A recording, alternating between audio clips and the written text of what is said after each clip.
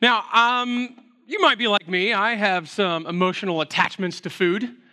There are some foods in my life that I look at, and it brings up either a memory or some kind of strong feeling, both positive or negative. Let's play a little game. I'll throw a food out, and I just want you to throw back at me what kind of emotion you have with it, okay? If I say the word like hot dog, you say baseball. Good Americans right there. I appreciate that. Yeah, growing up, going to Busch Stadium and living outside of St. Louis, I really only enjoy hot dogs when I'm at Busch Stadium or I'm camping. Right? Like a hot dog on a Thursday is like, oh, okay, I guess. But if I'm at Busch Stadium, I'm going to buy that $14 hot dog, and it's going to be delicious, right? What if I say turkey? What kind of emotions come into mind?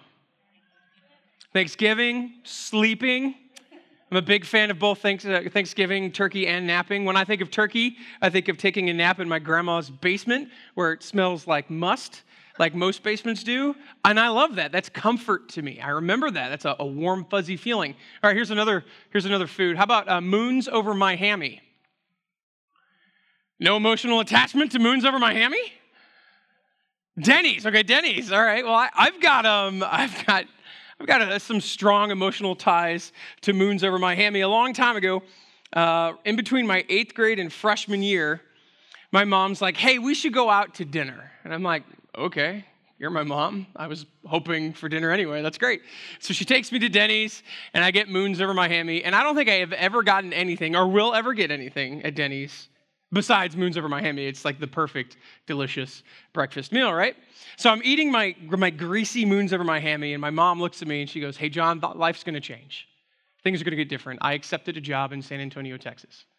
And so growing up in St. Louis, I was there all my life. I mean, I was in one house all my life until my 8th grade. And then she's like, let's go to San Antonio. And I'm like, I don't even know where San Antonio is. I barely know where Texas is. I wasn't a great student, but that's cool. And so that conversation has kind of solidified in my mind, this moons over my hammy, and she got a promotion, and she had the opportunity to go to San Antonio to lead up a new team. She was in insurance, Warsaw, which I don't believe is in existence anymore. That comes later in the story. And so we pack up the dog, we pack up the cat, and Mom and I, after parents got divorced, my sister went to college. So we moved to San Antonio this summer, or just a couple weeks before high school, my high school career. Now, I don't know if you could picture this, but John Muffler was a strapping young lad in his freshman year. I was maybe 6'3" and 104 pounds of raw muscle, okay? I was it was awkward. It was rough, right? So growing up in St. Louis, the outskirts of St. Louis, I grew up in a fairly kind of diverse situation. We had 2 or 3 little towns kind of pour into one school system. And that school system, it was about 50-50. It was 50% Anglo, or pigment impaired, like I would like to say, and 50% African American, Hispanic, a lot of different mixtures. So it was, to be honest, I really enjoyed it. I had lots of friends of a rainbow of flavors. It was phenomenal. It was a great time. I went down to San Antonio, and I started a high school of 4,000 people, and it was 98% Hispanic. Totally fine, except for if you're 6'3" and 104 pounds. And that was the very first time I've ever felt like an outcast. And I'm at the 41-year-old John Muffler looks back and says, man, that was valuable. I needed that because I've only lived in a place where I felt comfortable, that I felt that I fit in. That was really hard for me. Luckily or unluckily, Wausau went belly up and Mom had to go find a different job. And it's hilarious. She found the exact same job at the place that she worked, and we lived about 5 or 6 houses away from where we used to live. So literally, it was just like a blip in the radar. It was crazy. I moved basically the same street, just 5 houses down. But I remember being an outcast.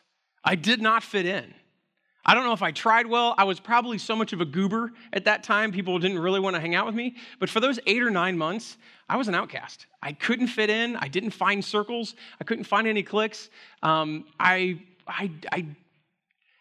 had issues, and it hurt. Like, to this day, I can still it's a sermon, blah, blah, blah.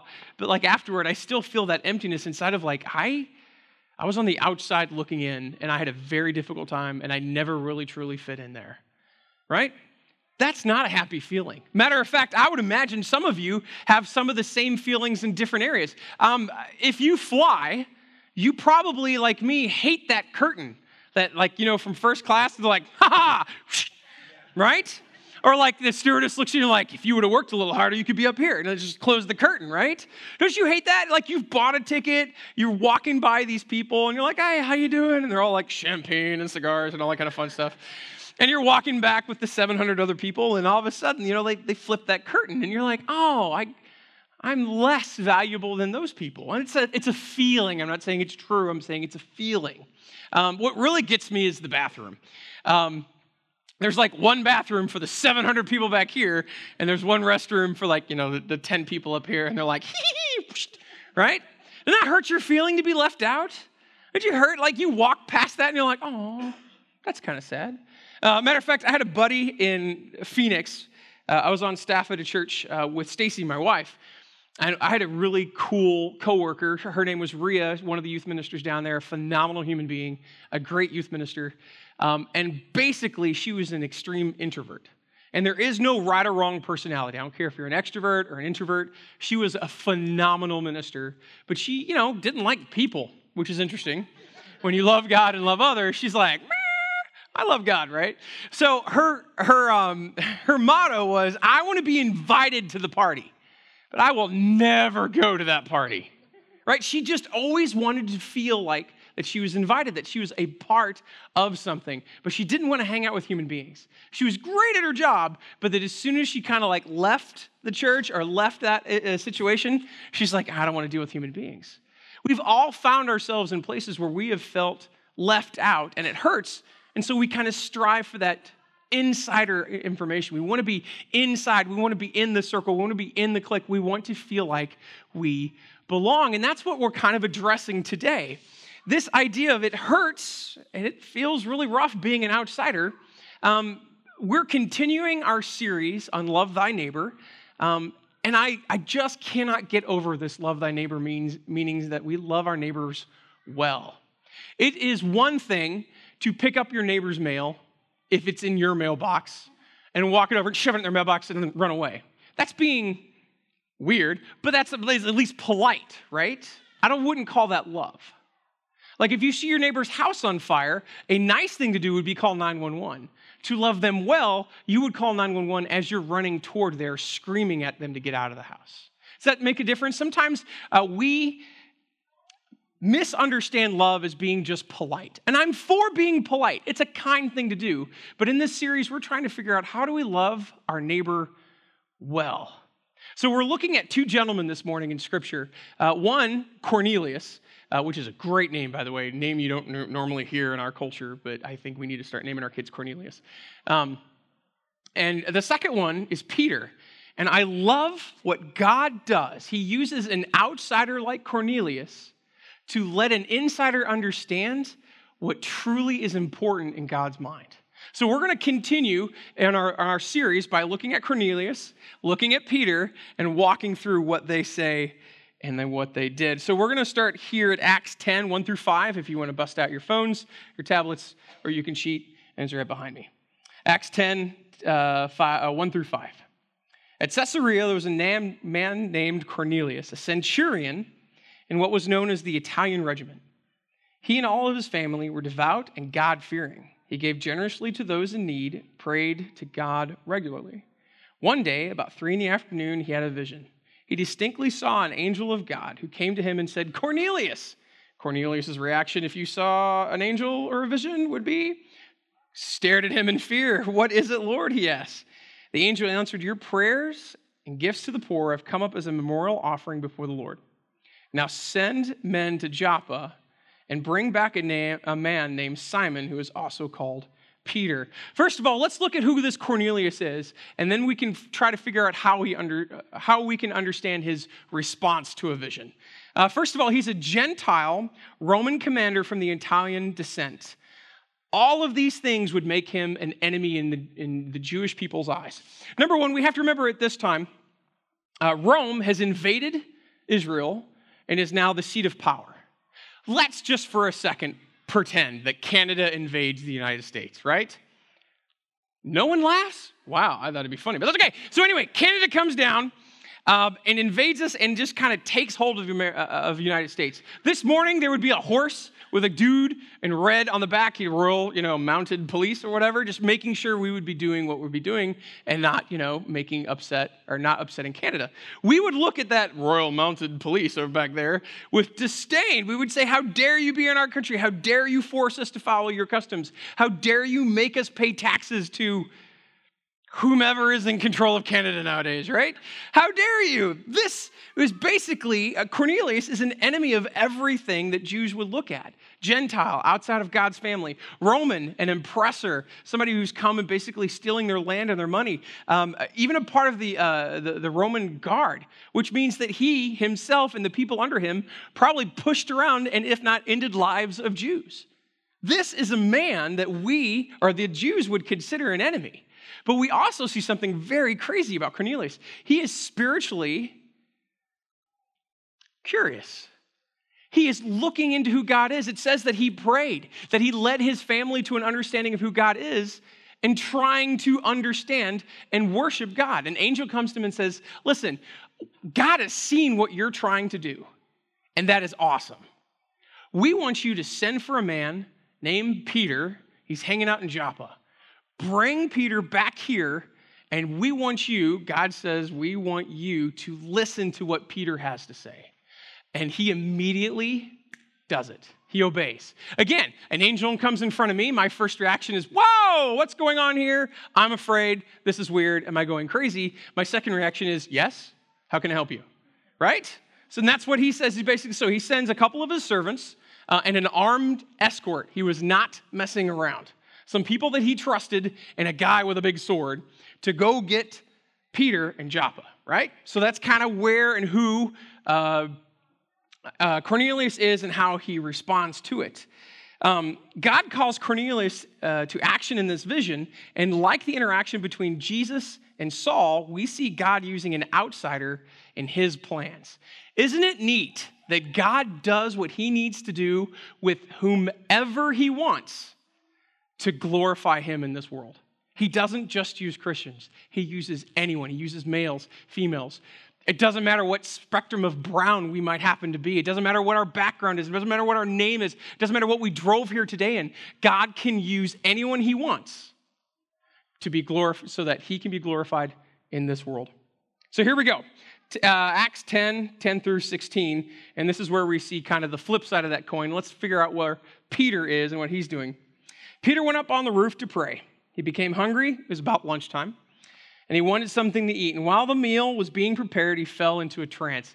Gentlemen, isn't this phenomenal? Like, same thing 2,000 years ago. I'm hungry. I'm going to take a nap first. This is phenomenal, right? I relate with Peter. Now, trance can be translated dream state, daydream, nightmare, trance, whatever that is. When we hear the word trance, it's very off-putting, but to be very honest, again, this is a vision from God to get his attention. He saw heaven open up and something like a large sheet being let down to the earth by its four corners. I automatically think of like a picnic blanket. It contains all kinds of four-footed animals, as well as reptiles and birds. Then a voice came to him, "Get up, Peter, kill and eat." If you're a vegetarian, I apologize, this is offensive. "Surely not, Lord," Peter replies. "I have never eaten anything impure or unclean. I am a good Jew." Can you imagine Peter like thumping his chest literally at God in a vision like, oh, I would never do such a thing. Again, I can relate with him. The hubris is not great. The voice spoke to him a second time. "Do not call anything impure that God has made clean." This happens 3 times, and immediately the sheet was taken back to heaven. I love this. Gentlemen, has your wife ever had to bounce you off the head 3 times to get you to understand something important? Or is that just me? Sometimes our egos are so inflated that we think we know what's going on. I love how Peter looks at God and be like, no, I'm a good Jew. I would never eat that. I'm never eating shrimp cocktails. That's not my thing. And God goes, it doesn't matter what your opinion is, Peter. I'm God. If I make something clean, it's clean. I love that. I love that I can look at Peter and say, he's a goober. He is messed up. just like me. And Jesus loves him, and he also loves me. Because sometimes in life, sometimes my opinions supersede what God is screaming at me in Scripture. Have you ever been there? Where you're like, oh man, I think this way. Better not read that scripture. That might just kind of mess me up, right? But Peter's like, no, you've told me. And God's like, no, it doesn't matter what you think, Peter. It doesn't matter what your perspective is, Peter. It doesn't matter what your priorities are, Peter. If I've made something clean, if I've made something worthy, then it doesn't matter what your opinion is, Peter. 3 times. So I can relate, sadly, to Peter's problem. Peter is an apostle of Christ, leader in the early church. He was quick to act and speak and to put his foot in his mouth. Now, Peter's upbringing would put him in a situation where there was some concrete thought processes. As a Jew, he would say, there is clean and unclean in this world. There are clean food that I can eat, and there are unclean food that I can't. Basically, hey, if you bring your home with you on your back, it's unclean. Snails, shrimp, stuff like that. Lobsters, basically bugs of the underneath world, right, of the water world, gross, don't do it. Exoskeletons, not a good thing.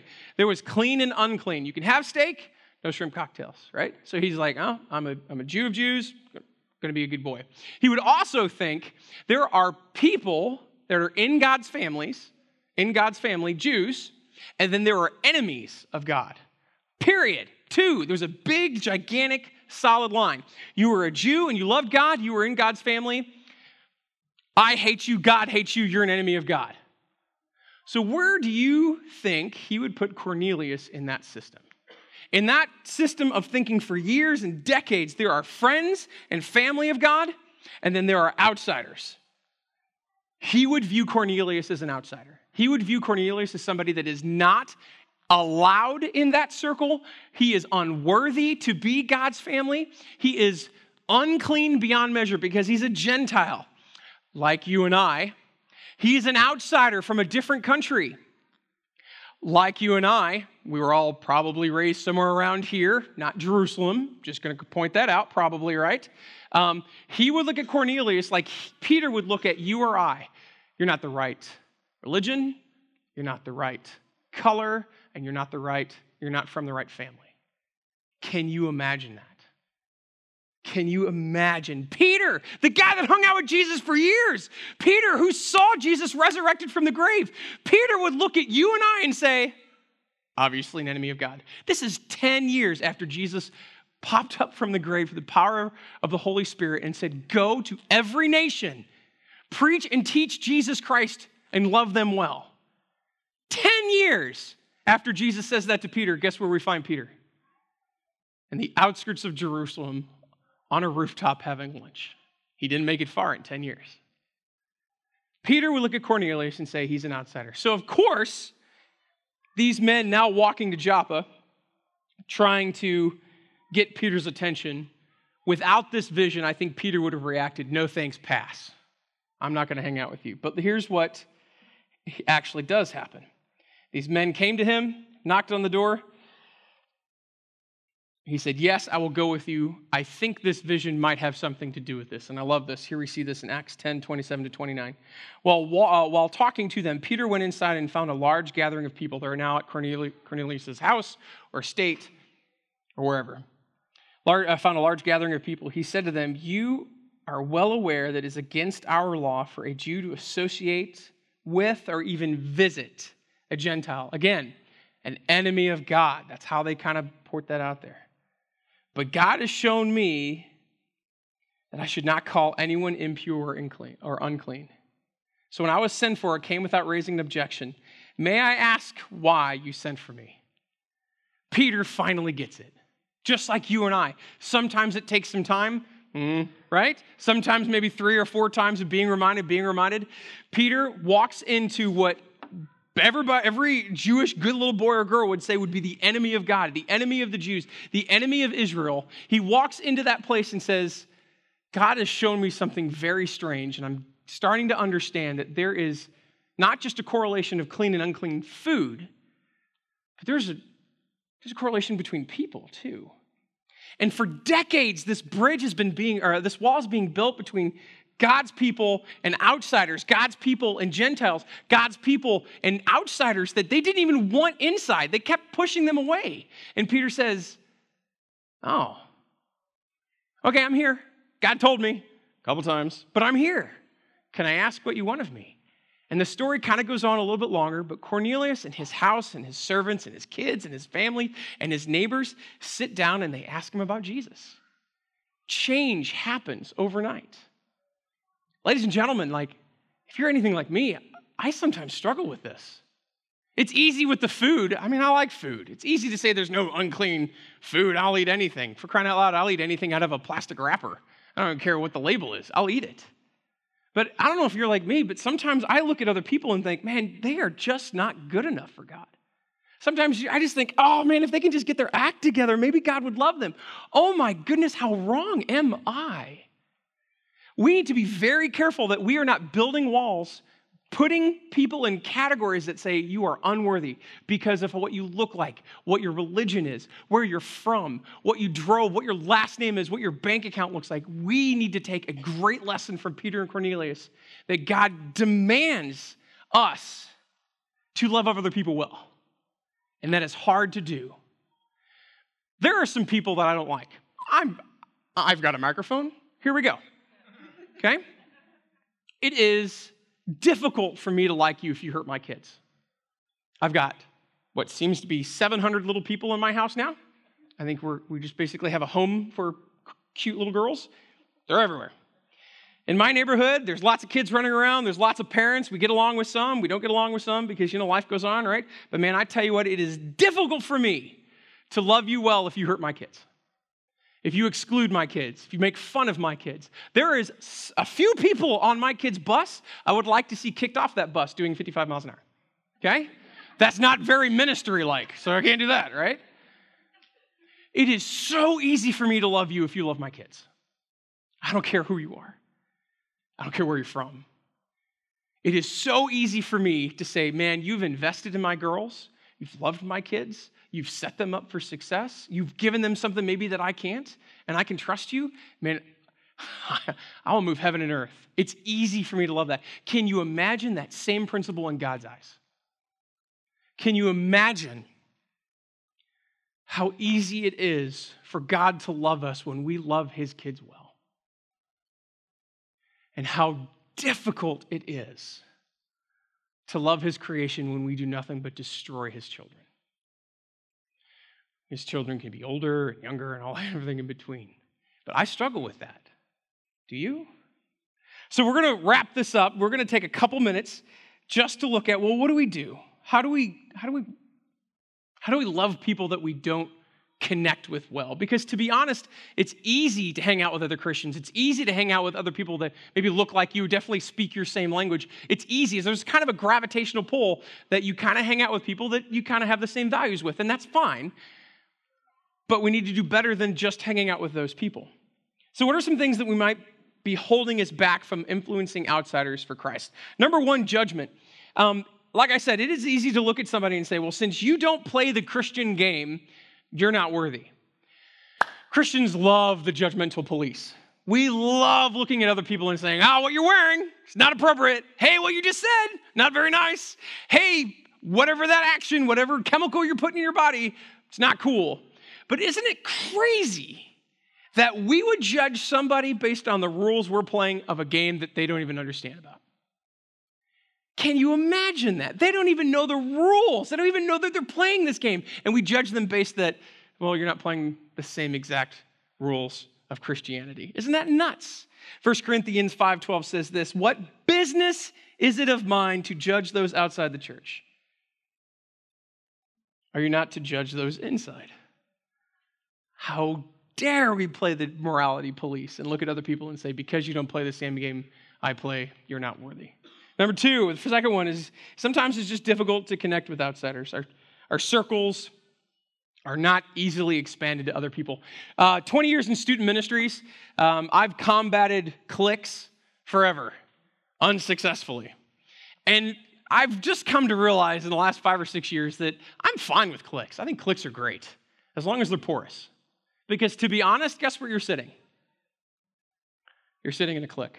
You're in a church on a Sunday morning. Some people would view us and say, well, I don't know about that. As long as we're porous, I'm fine with it. So I don't care if you're a parent and you're hanging out with other parents. As long as you allow other parents to come in and out, it's great.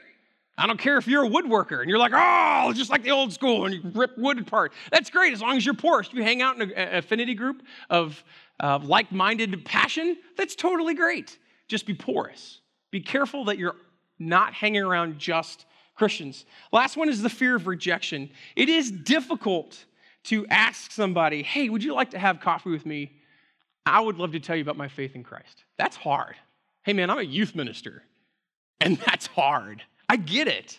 I have conversations with my own family, extended family, moms, sisters, fathers, all those kind of people. I'm like, hey, try to bring up faith, and they look at me and they shake their head like, shut up.